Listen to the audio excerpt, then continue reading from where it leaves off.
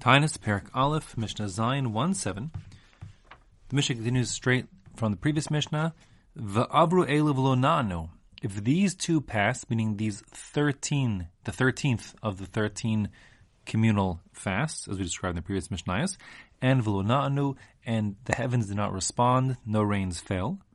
Mematin b'maso v'matan. We reduce commercial activity. Mema'et means to minimize. But the parameters here are very specific.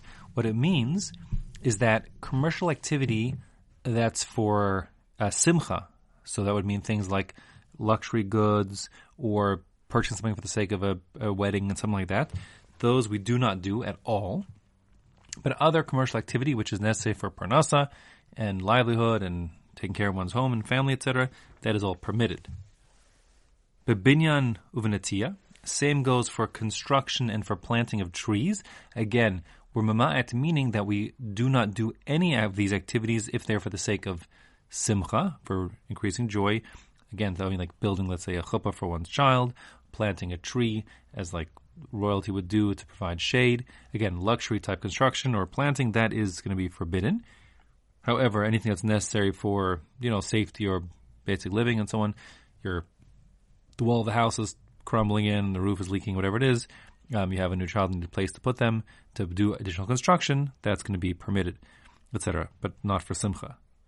Be'erisin uvenesuin, same goes with erisin, which is, I'll call it engagement, the first stage of marriage, same as kedushin, and nesuin, that's, I'll call it the second stage of marriage, same as chuppah, being married, living together. So those are both, again, mima'et, they are again, minimized, but that's not a great translation. Again, it means they are forbidden altogether to anybody who has not yet fulfilled the mitzvah, to anyone who has already fulfilled the mitzvah of pru revu, meaning a person has met the requirements. Let's just call that for now having a boy and a girl.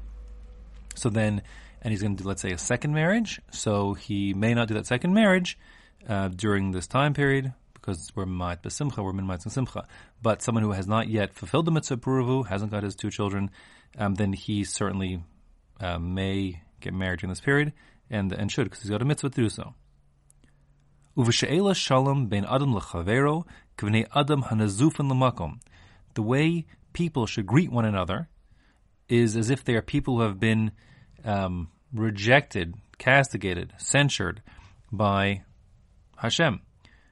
There's a kol v'chomer here. If a prominent person would criticize you and castigate you and set you, reject you, so then you certainly would be having your head held low and, feeling down and ashamed of yourselves and rejected.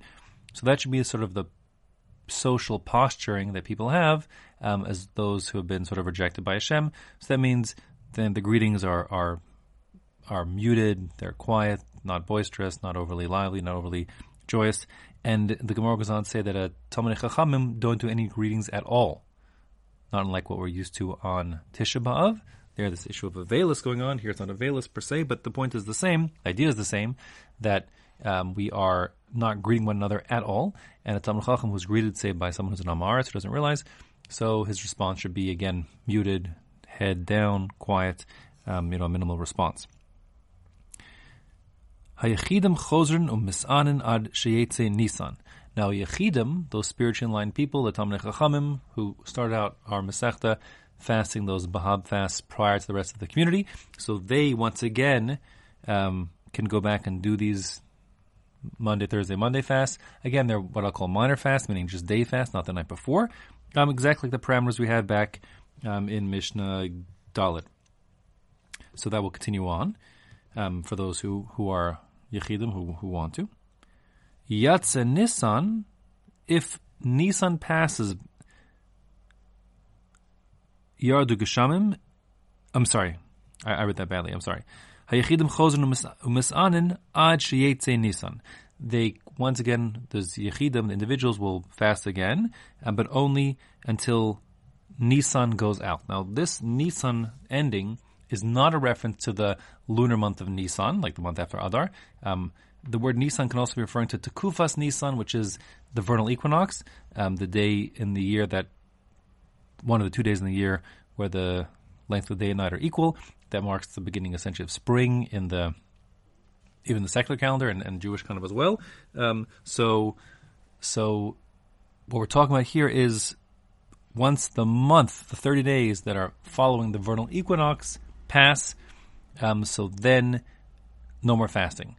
So that vernal equinox, let's say it's usually the 20th or 21st of March on our current calendar every year, which means basically by the 19th or 20th of April, they would stop fasting regardless. Again, this doesn't mean the month of Nisan, like the way the Rambam says it. It's when the zodiac arrives at the beginning of Shor, of Taurus. So I don't get into the zodiac right now and how that works necessarily. But the point is, we're talking about astronomical and solar calendar as opposed to the lunar calendar when we say this. So after the vernal equinox passes, so then let's call that 19th, 20th of April, then no more fasting, because Yatsa Nisan and Yardu Geshamim, because if Nisan passed and then the rains fall, and you may have a girsa of Lo Yardu or Vilo Yardu, but those Vilo should be taken out. It should read Yatsa Nisan Yardu Geshamim. If Nisan, meaning that month, the first month of the spring, let's call it,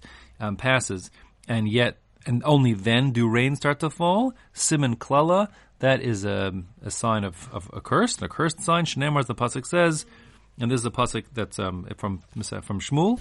Halo ktsir chitim hayom. Isn't today the day of the harvesting? This is Shmuel talking to the people. The context here is that Shmuel was trying to tell the people that their desire to set up a king was worthy of rebuke. And inappropriate, and his sign to them was to make it start to rain, which was a cursed sign, since that was the halo ktsir chitim hayom, means today is the day for harvesting wheat. And it's at this point, Shmuel was saying that's a curse for rain to fall at this point, and that shows Hashem's rejecting their idea or not fond of their idea. And so to the Mishnah here is bringing a proof that if it hadn't rained up to now, so rain starting to fall this late in the season, a month after spring has begun, when it's already time to reap, whatever has begun to grow, that would be a curse. Now, many people misunderstand this Mishnah, and they think anytime it rains, they double make a mistake. First, they'll think the Pshat is they're talking about the month of Nisan.